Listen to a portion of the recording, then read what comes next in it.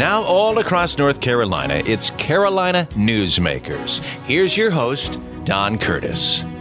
Well, hello, everybody. Welcome back to Carolina Newsmakers. Our guest this week, a frequent guest on our program, the president of the North Carolina Farm Bureau, Shawn Harding. Shawn was elected as the 12th president of the North Carolina Farm Bureau in 2019, so he's beginning to pick up a good bit of experience, and we hope that he will share some of that knowledge that he's gained during that time with us today. Shawn is a native of rural eastern North Carolina and a third-generation farmer with 30 years of farming experience. Well, Shawn, again, welcome to the program. And just for those who are not overly familiar with the Farm Bureau, why don't you, first of all, give us a little bit of a review lesson in exactly who and what and how the Farm Bureau operates and who and what does who. What jobs and responsibilities? I think that covered it all. That was a long question.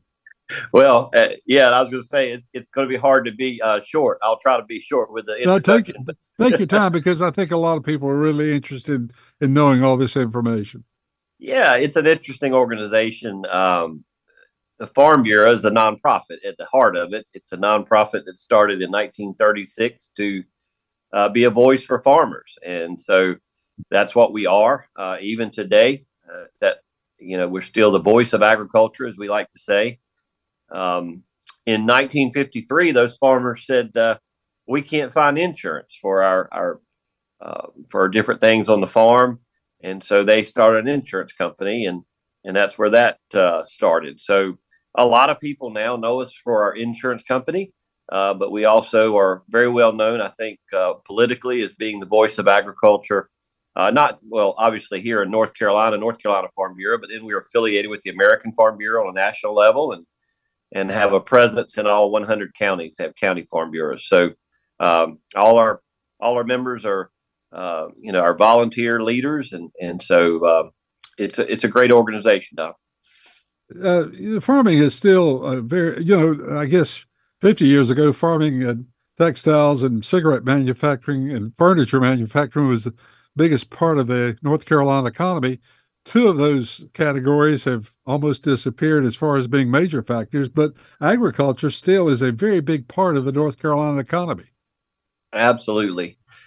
Really, I think speaks to our resiliency with our farmers to say, we're going to have to adapt. We're going to have to change with the times and do something different, but still be in agriculture. And, actually, that's my story. I was a tobacco farmer growing up, and we changed our farm to fruits and vegetables, strawberries and things, and it's been successful. So I think a lot of farmers are looking at that. There's still quite a bit of tobacco in our state, still quite a bit of, not nearly as many dairies, but still the same amount of cows that we used to have. So they're just larger dairies. But,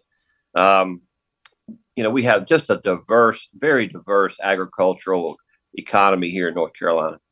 How many, compared to, say, 30 years ago, what is the percentage of acreage that used to be devoted to tobacco compared to today?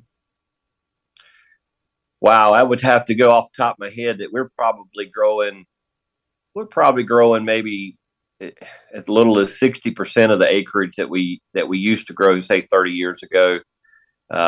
It might be a little more than half, but it has fallen off for sure.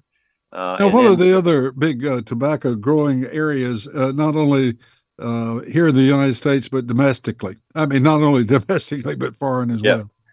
Yeah. And so our biggest competitor, I guess, if you wanted to call it, would probably be Zimbabwe and Africa and Brazil. Those countries grow probably the most tobacco besides us. China still grows a lot of tobacco as well. So that would be our biggest competitors. There's not much tobacco left in Florida, a little bit in Georgia and South Carolina, but it's really concentrated now in Eastern North Carolina. So getting back to tobacco, are we an exporter or an importer as a state? We're exporting more and more every year, and that's just I think all of us recognize domestic consumption has gone down. And so that export market is tremendously important to our tobacco growers. the large share of that going to China. Just so many people in China. So that's an important market for us. And the average number of consumers of tobacco in China is much higher than the United States, I think. Yes, it still is. So, that's where we got into trouble here about 4 or 5 years ago with some trade wars, and so I think our guys have gotten through that, but it's they're, I guess I would call it cautiously optimistic going into this season. So the farmers in North Carolina that began to move away from tobacco, most of them moved into what? Now, you said your farm moved into fruits and vegetables. Yeah, and it really is I think there was no one size fits all for everyone. You had some farms that, just moved straight into grain. So you got your corn, soybean, wheat, cotton, commodity type crops. Peanuts is still important. And then you got, other, I guess, sweet potatoes are huge in the state now. And then, sweet potatoes is kind of a great companion crop for some of our tobacco farmers as well, because they have that labor there that they need to do both crops. So now, with sweet potatoes, can you have 2 crops a year, or is that just still one crop? Just the one crop, with sweet potatoes. But it is a very labor intensive crop. So most farmers are going to pair it with something else. Maybe it's cucumbers or some other crop, so that they, are using the H2A labor that's here, requiring to work a certain amount of hours. And so they need to do that and have, plenty for them to do. Well, the feature in North Carolina, of course, we also have a lot of pork being raised in North Carolina as well. So how do you see that? Is that going to be sort of the agricultural mix for the next 10 years, or do you see some changes as far as how farmland is allocated? Well, I think we're always, at least in the next 10 years, we're going to be producing a lot of animals in this state. Pork, you mentioned, obviously poultry is really big, turkeys. And so I don't see that changing. I don't see the mix changing a whole lot. The biggest challenge that I hear, and I'm actually doing some district meetings this winter across the state, going to every one of the different districts that we have in our federation. So I've been to 6 places now, got 2 more next week. Everywhere I go, farmers are concerned about development, and you just see this state growing so fast. So many people moving here. It's no longer a secret that North Carolina is a great place to live, and so that's the pressure. It's really the pressure of housing developments and those type of things that are really concerning our farmers. But we continue to do great research, not only at North Carolina State University, but several other colleges and universities. That makes growing more productive, I guess, per acre. That never seems to end, and we seem to be ahead of the game on that. It is amazing, and I'm glad you brought that up. The efficiency of our farms and farming, it's just incredible. If you go back and look, 50 years ago, as you said, what we were producing then, now we're producing so much more on so much less inputs. And so that is exactly due to technology, due to the research that's done at our great land grant universities. And we're going to need more. We can't just rest on our laurels. We're going to need more as people continue, as this, around the world, we continue to have population growth. We got to feed people. So the challenges are there, but I think we'll rise to the challenge. Well, it's a tribute to the farmer and to the great educational institutions that we have in the state that this is occurring. You mentioned poultry and soybeans. North Carolina is up amongst the leaders in those categories, as well as sweet potatoes. And of course, we failed to mention cotton. We still growing cotton. Still growing cotton, very important crop for us. And I mentioned the peanuts. So that cotton peanut mix works well for some of our farmers.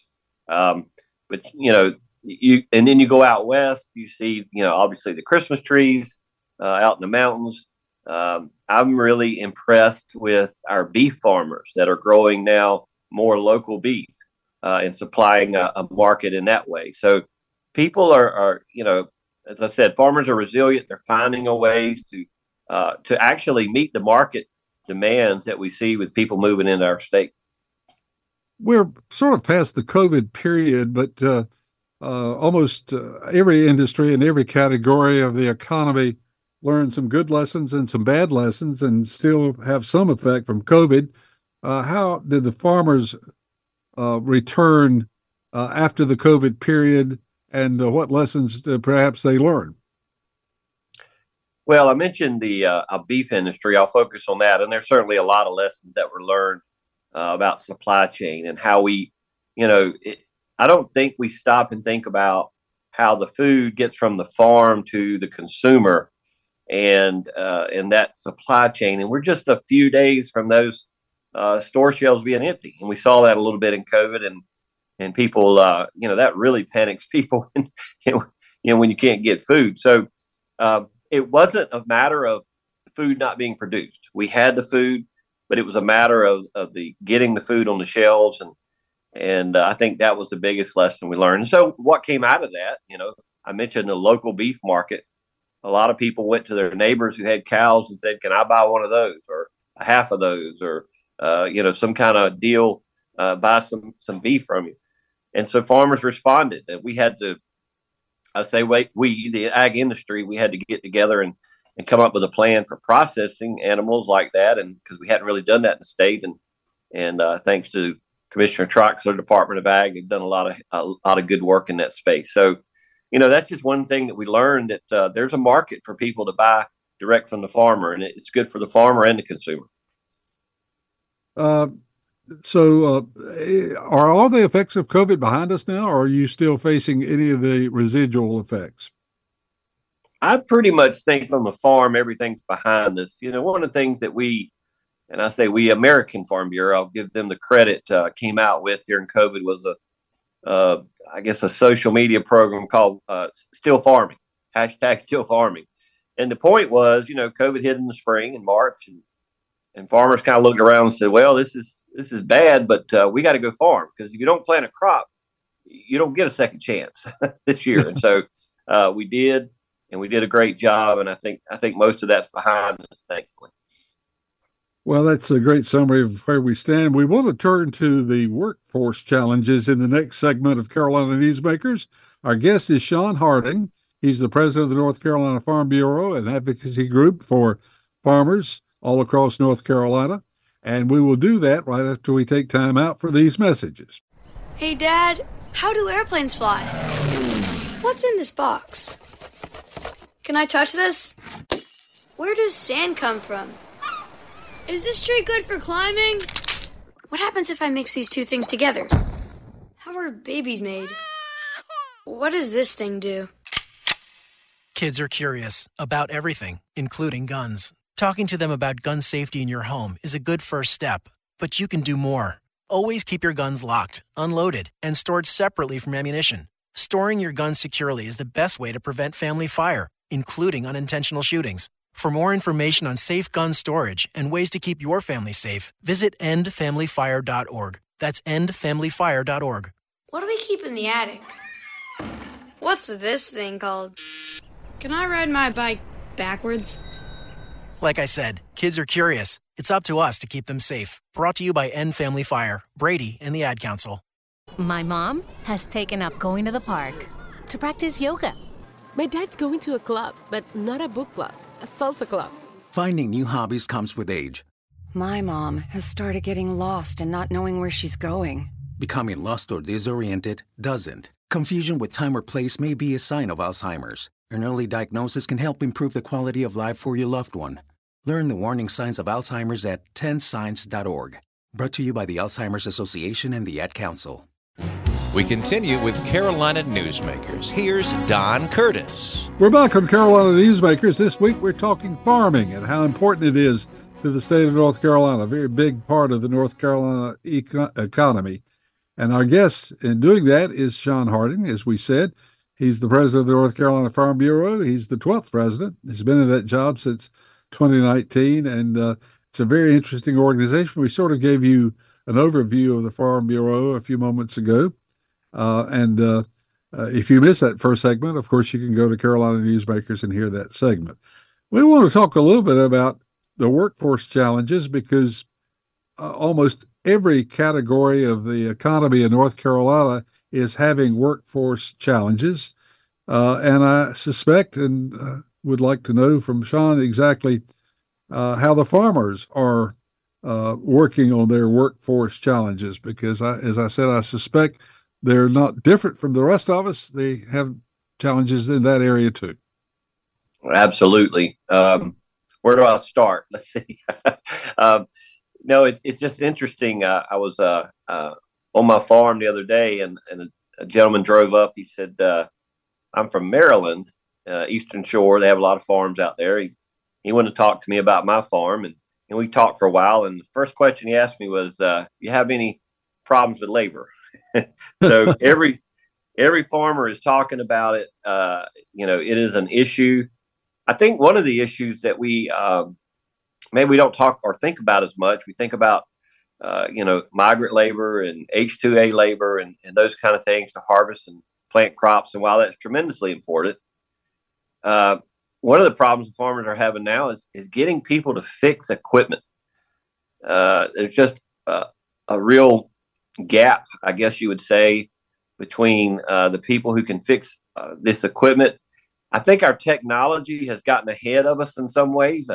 This is very sophisticated equipment on farms now with GPS and even some driverless tractors and things like that. And so when one fuse goes down or one simple electronic part goes down, it can just stop you in your tracks. And so it's become quite a problem. And we've certainly talked to the manufacturers. We've talked to our community colleges about this problem, and I'm hoping we can get some help. But we need young people who want to fix tractors. That's an area that I think the automobile dealers are facing also, because we're changing from the types of energies and how important the new computer organized transmission systems are affecting that area as well. So I think that's something you share with the car dealers.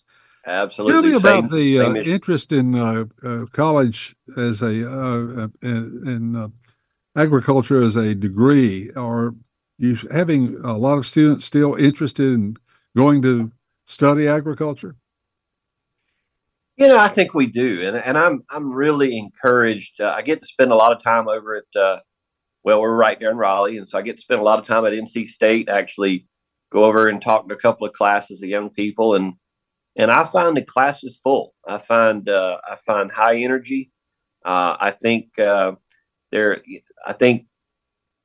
agriculture has gone about a little bit of a renaissance, I would say, maybe, where the young people really see it as something that they'd like to get involved in. And there's one of the things I share with them all the time is there's all kinds of jobs in agriculture that are not just the plowing and the planting and the farming.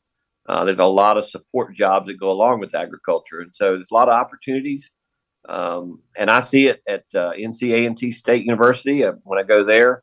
Just excitement about biotechnology and agriculture, and people get involved in that.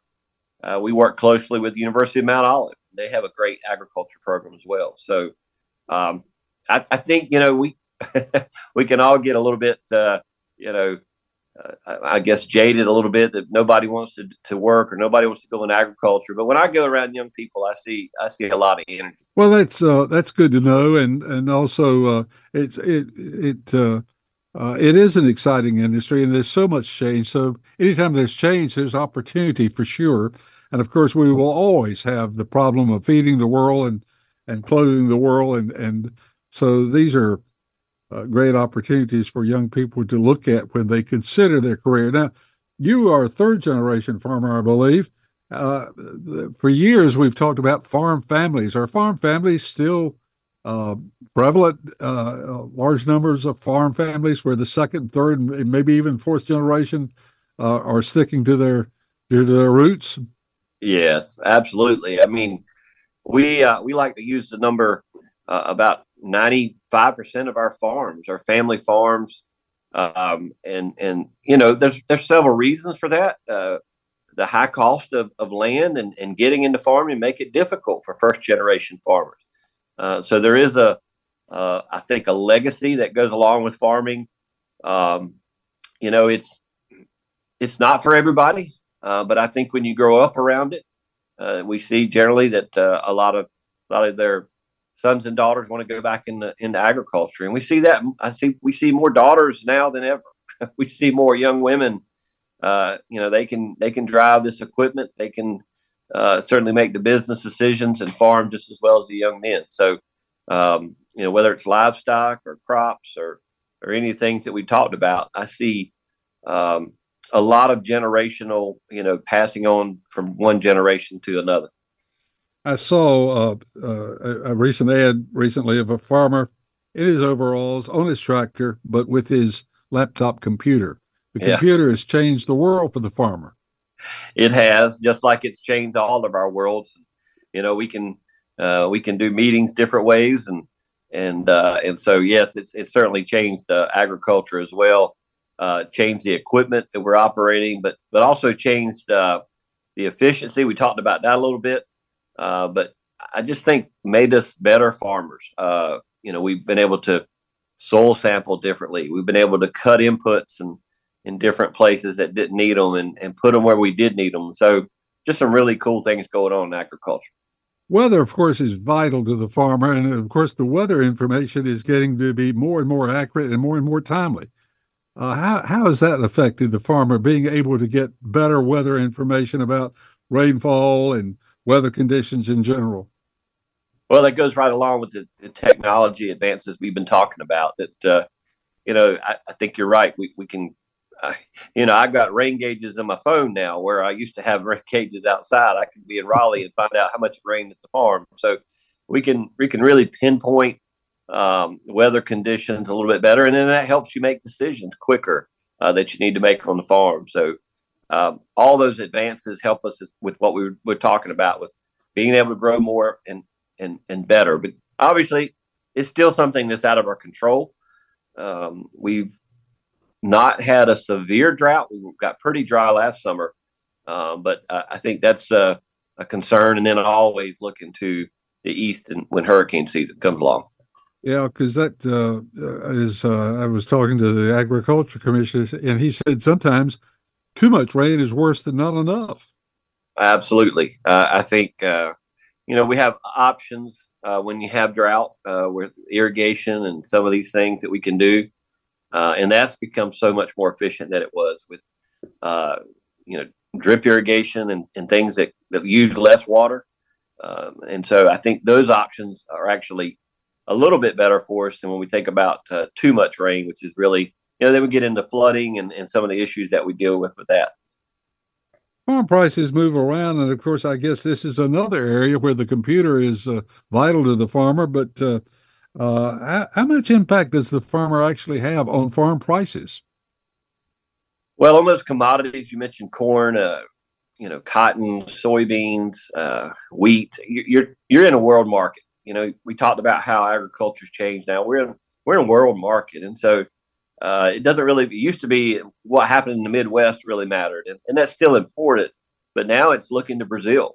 It's looking to the Ukraine and all the grain that's grown there. And so those things affect markets and can change so rapidly that a farmer's got to really be on top of his input costs and then what commodity prices are going to be, because you're not going to affect them.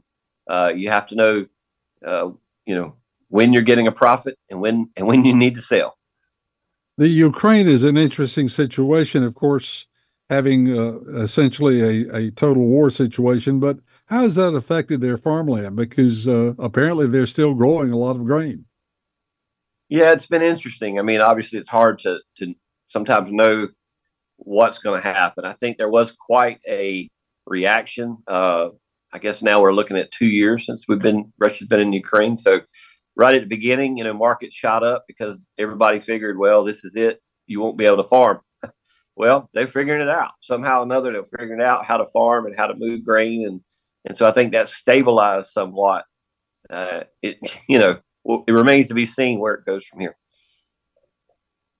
Tell me about Africa. How much agriculture does Africa, because it's such a huge area and a lot of it's undeveloped.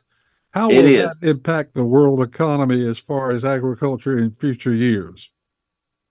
Well, everything I've read or everything I've seen, when you talk about emerging markets in the world, everybody talks about Africa. So there's just a real opportunity there. And I think China has certainly seen that and has gotten involved in agriculture in Africa. And I know the United States, is trying to talk to countries about more trade in Africa, because I think that's the emerging market that we all hear that would be in the future.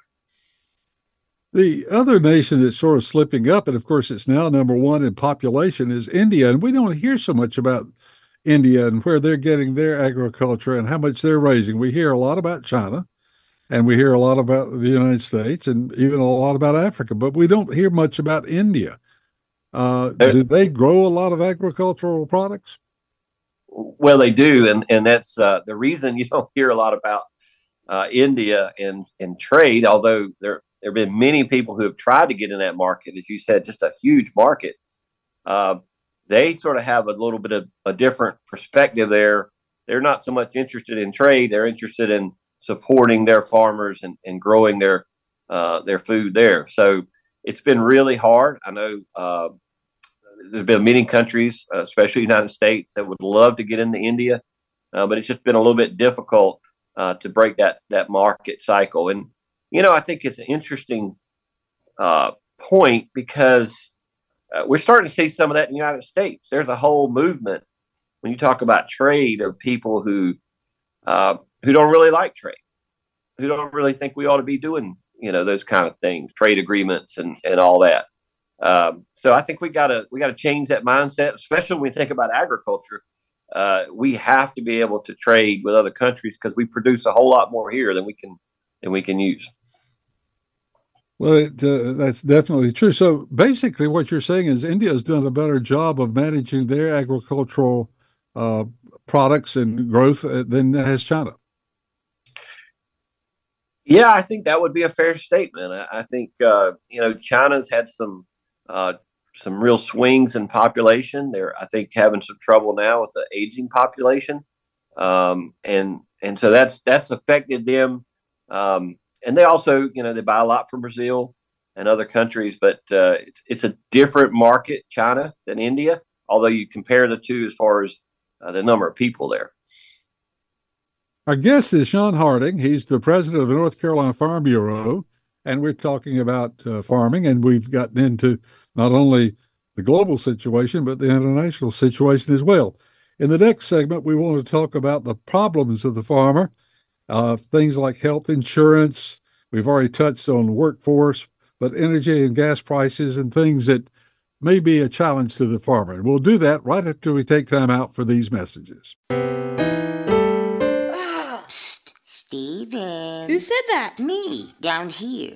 What are you, a yellow booger? I'm a banana slug, Steven. Well, what are you doing in my room? I'm your sense of adventure. Don't you remember me? Don't you know that we miss you? Miss me? Who misses me? You know, all your friends in the forest. The trees, the pond, that little fort that you made out of branches. We all miss you. Mom took me to the forest last year. I'm a slug, Steven. It took me a long time to get here. Oh, I guess that makes sense. This forest is not that far away. Have an adventure today. I'm sure your mom would take you. You're right. I should get out. I want to have fun. Play in puddles, catch frogs, and climb trees. Hey, Mom! Yeah, hon? Steven, what is that in your hand? It's my sense of adventure, Mom. It's telling me we need to get out of the house and have some fun in nature today. Come to the forest where the more adventurous you lives. Check out discovertheforest.org for cool places nearby. Brought to you by the U.S. Forest Service and the Ad Council. The possibility of lung cancer can be pretty scary, especially if you're one of approximately 8 million current or former smokers at high risk. That's why SaveByTheScan.org wants you to know that now there's a breakthrough low-dose CT scan that can detect lung cancer early, and it only takes 60 seconds. You stop smoking. Now start screening. For an easy quiz to see if you're eligible, visit SaveByTheScan.org. It could save your life. SaveByTheScan.org is brought to you by the American Lung Association's Lung Force Initiative and the Ad Council. Now, once again, with today's Carolina Newsmakers, here's Don Curtis.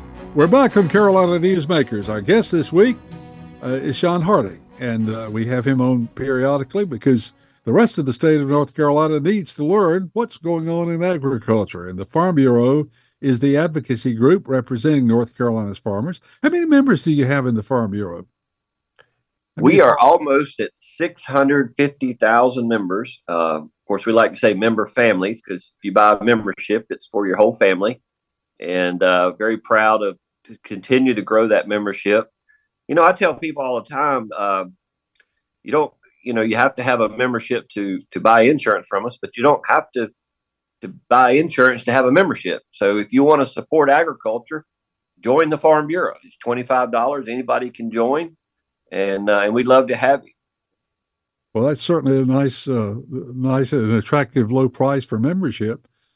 So maybe you'll have a lot of non-farmers join just because they'd like to keep up with what you're doing. Well, I hope so. We've kept that membership low, and for since the 80s, actually. Is that $25 per family? That's for a family. Oh, yep. That's a bargain. Well, that's good. a deal. So if someone wants to join, how do they do that? They go online? Yeah, just go to our website. We got a place right there where you can click on, I want to join the Farm Bureau, and you join a county Farm Bureau, which then affiliates you with a state organization. So whatever county you're in, we'll get back to you and get you set up. So, out of curiosity, what county has more farmers than any other county? Do you have that information? I should know that. I need to find that out. Which county has the most? I'd probably say we're looking at Sampson County. Probably Duplin or Sampson would probably be one of the top number of farms in farming. Yeah, I would think that would be a great guess. Of course, as you mentioned earlier, we have a great economy in the West in Christmas trees and fruits, especially apples. That's another great crop in the West.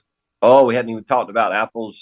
Wonderful apple orchards out west, and hopefully we're going to have a great year up in the mountains as well.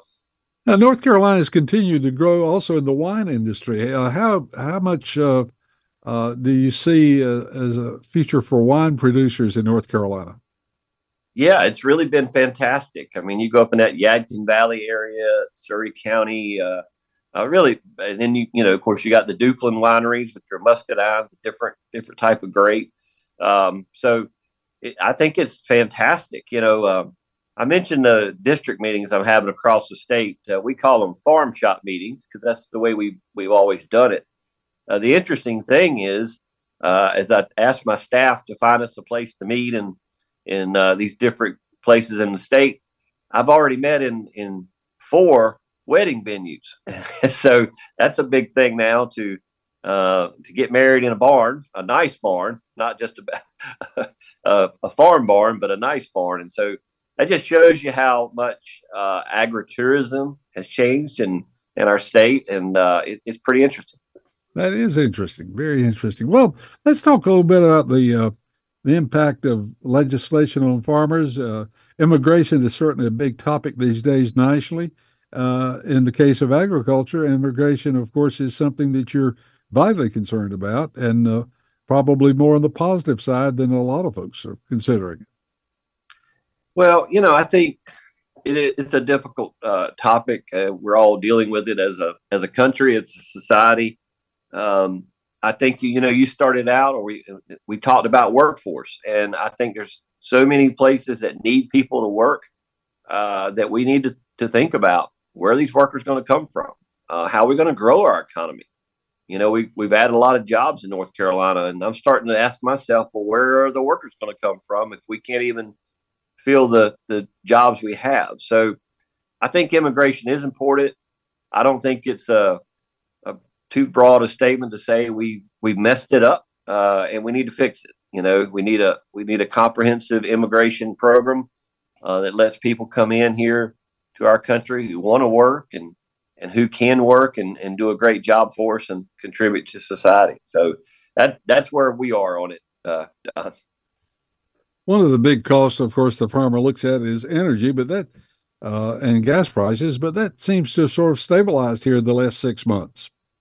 It does. I think that's probably I think we could go into this farming season and say it's probably a bright spot as far as the energy costs that farmers are going to be looking at. But we've all seen how volatile that market can be. But I think there's been changes over the last decade where our country is producing more energy. Obviously, we have the tremendous push into the green industry, and that's affecting agriculture as well, whether we're talking about solar operations or wind farms or all the different things that we see going up. Seed and fertilizer, of course, a big cost to a number of these crops that we've talked about. We've had a period of time where we've had some inflation. Is that beginning to level off? Well, I think so. With fertilizer and seed prices, the problem when we're talking about agriculture, I'll try to, you're talking about growing a crop for 6 months, 8 months, depending on the crop. So you may buy input prices at one inflationary level and then have commodity prices 8 months from that time be at another level. It's really concerning to me. And of course, our farmers are smart business people. They'll figure it out. But you got to be careful with this inflation. And sometimes the commodity prices come down quicker than the input prices do, and that can really put the squeeze on a farmer. I think I've told this story before, but I had a great friend who was a farmer in Scotland County, and he loved farming. And I asked him one time how long he was going to farm. He said, "I think I've got barely enough money to farm 4 more years." But farming is sort of an average thing, as I understand. You're going to have some really good years, and then you're going to have some lean years. Oh, absolutely. And most people in agriculture understand that you're going to have the good years and the lean years. But it is, we do laugh about it and make jokes about, if I won the lottery, I'd be able to farm another year, things like that. But it is, the reality of it is a lot of times our farmers are eating into their land equity to continue the farm. And that's not a good place to be. So let's talk about legislation that is either being proposed on a federal level or the state level that may affect the North Carolina farmer and the positions that your organization is taking. Well, we've been all hands on deck really since last year in agriculture to get a farm bill passed. From a federal standpoint, that's just been everybody's focus. We did not get it done last year, and several reasons for that. I don't think I have to say that we've had sort of a dysfunctional Congress for a while. And so they kicked the can down the road and said, we're going to extend it till this September. So we're making an all out push again to get this farm bill done. I think it's like everything now, it's more expensive. And so I think, obviously it always comes down to money when you're talking about passing those government bills. But the farm bill is so important to agriculture, so important to North Carolina farmers. That's the crop insurance title. That's where we see crop insurance at. And for our farmers, that's the safety net. That's how you can go into a year. You can go see your banker this time of year and say, here's my plan. Here's what I want to do. And the banker can have confidence, just like the farmer can, that if something bad happens, their crop insurance there to help pay the bills. So we need that farm bill done, and we'll continue to push on that on the federal level. What were some of the issues that caused contention from keeping it passed in the last several months? Well, we don't have a budget in our country, so we got to have a budget before we can move forward with the farm bill. And so, all the issues that we're dealing with in Washington right now. The farm bill is interesting because a lot of the farm bill is the SNAP program, and so now, it's what included is that? The feeding programs that help feed people who are less fortunate, and so that's a part of it, and that's a big part of it, and quite frankly, nobody wants to see that go away. and so I think that's an important part of passing the Farm Bill. And so we're asking both sides of the aisle to say, look, this is important. We need to continue to feed our country, continue to feed the people who are less fortunate. And so that's an important side, but also we need to continue to support our farmers in agriculture with crop insurance and all the other things that the Farm Bill does. So we feel like it's a good bipartisan bill that should be done by both sides, but we'll continue to make that argument. Now let's move to the state level. Are there any legislative priorities that you have for the General Assembly of the state of North Carolina? Well, I think, we've made a big push last year, and I think we'll do it again this year to look at more food manufacturing in North Carolina. We need to take these great products that our farmers are producing, and some of them that need to be, further processed or manufactured. We need to do that here. We need to do that in North Carolina, whether it's making cheese from our milk. So many people eat their dairy now, not drink it, and so we ought to do that here. So we've been making a big push in that space. Whether it's sweet potato, processing sweet potato chips here, or any of those products that we talk about. I think that's really the push that we'll ask our General Assembly to help with. And they've done a fantastic job in the past, and we hope we'll continue to do that. You mentioned earlier the community college system, because I think very often when we think of agriculture, we think of the General Assembly, but you've got farm agents in every county, you've got community colleges, and they play a vital role also in continuing education and education closer to home. Absolutely. I mean, just a really great place for a young person to go and learn a trade, learn a skill at a community college, and really do very well. These are not low paying jobs. These are good paying jobs, and there's plenty of jobs out there. So I think that we need to continue to work with our community college, and we got good relationships with our community college and agriculture programs, but also start further back in high school to help people have that career path.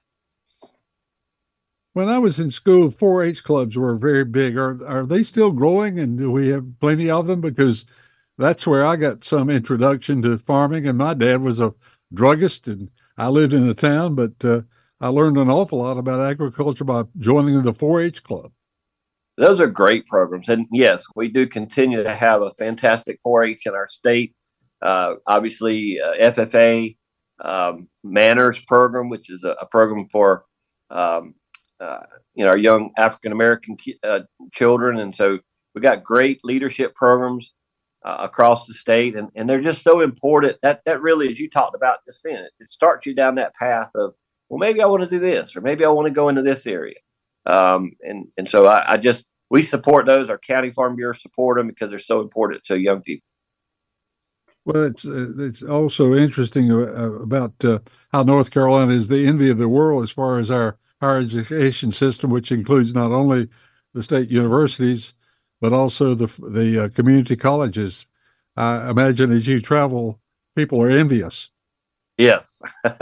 It's really fantastic. And we could focus, like you said, on several different areas, but I hear so many of my counterparts in other states that hear about the biotechnology that goes on in the Research Triangle Park, how that plays into the university system at NC State and A&T State and these other places.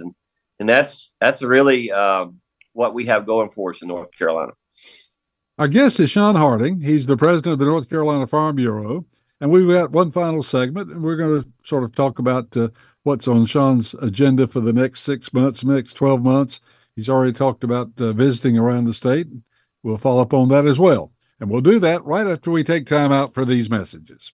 Adopt US Kids presents What to Expect When You're Expecting. A teenager. Learning the lingo. Today I'm going to help parents translate teen slang. Now, when a teen says something is on fleek, it's exactly like saying, that's rad.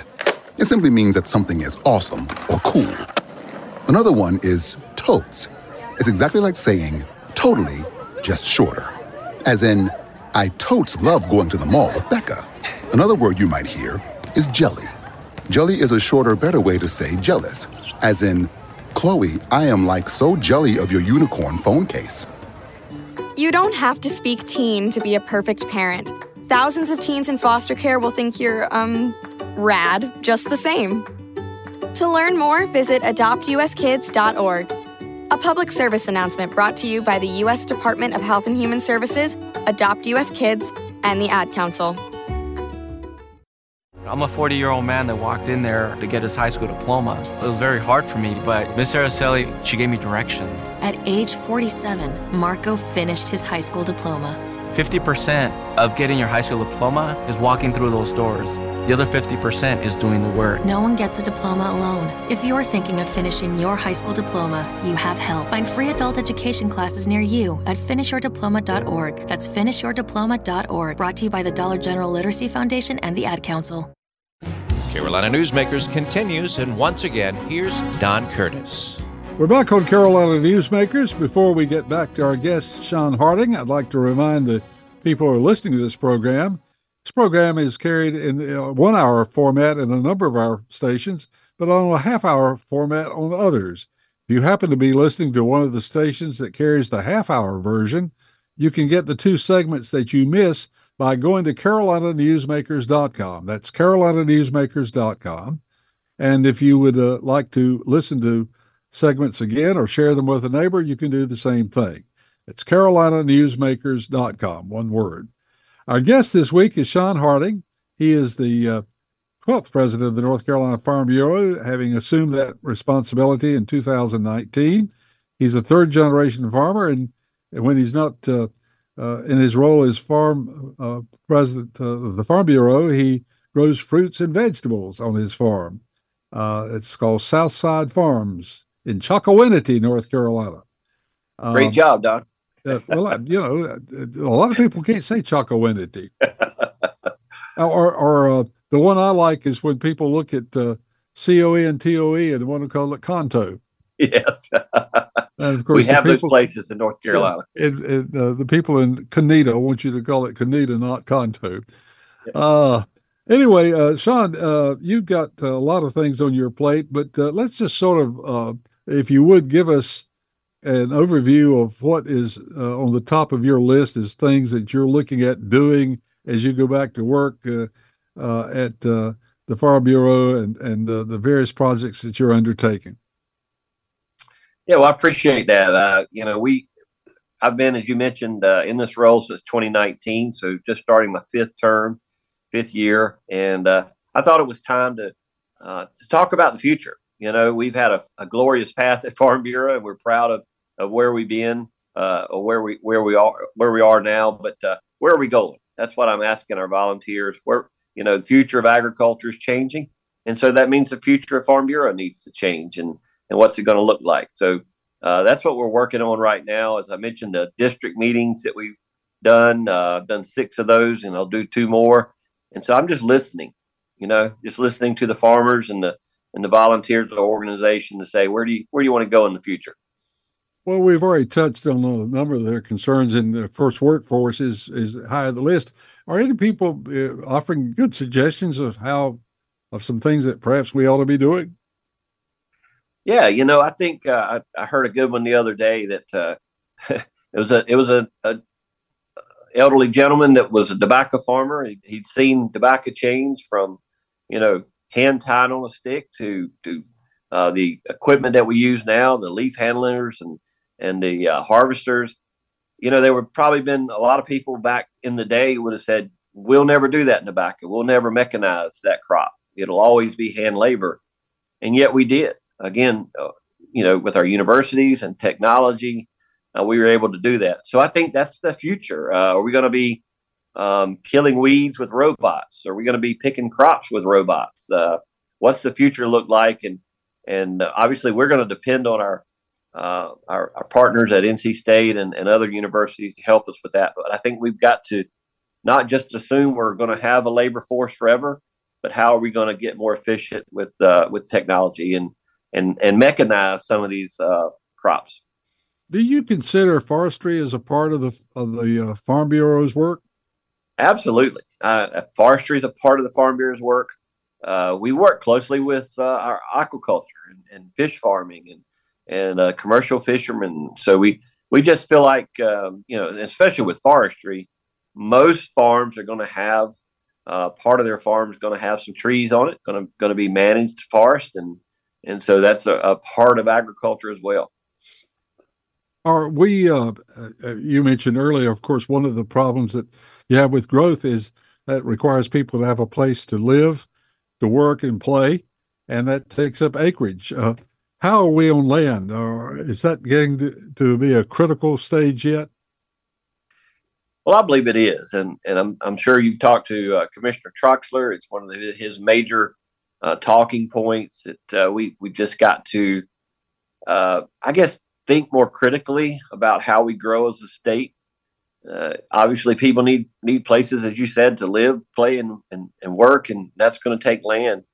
But we have to be okay, I guess, as a state, as a people, with giving up farmland, because that means we're going to have to get our food from somewhere else, and where else is that going to be? So I think that's a question, not just for North Carolina, but really for our country, to ask ourselves: do we want to grow our own food, or do we want somebody to grow it for us? You mentioned the resourcefulness of people in the mountains. Of course, the Christmas tree industry is so good up there because you can grow Christmas trees on very steep land, and in fact, it's actually an advantage. Yes, I mean, and that's taking what we have and using it to the best of our ability, and we're going to continue to do that. I feel certain. I think, again, not to keep talking about technology, but we've learned how to grow things and in greenhouses very well, and so there's other technologies that will help us to grow more on less land, because that's what we're going to have to do going forward.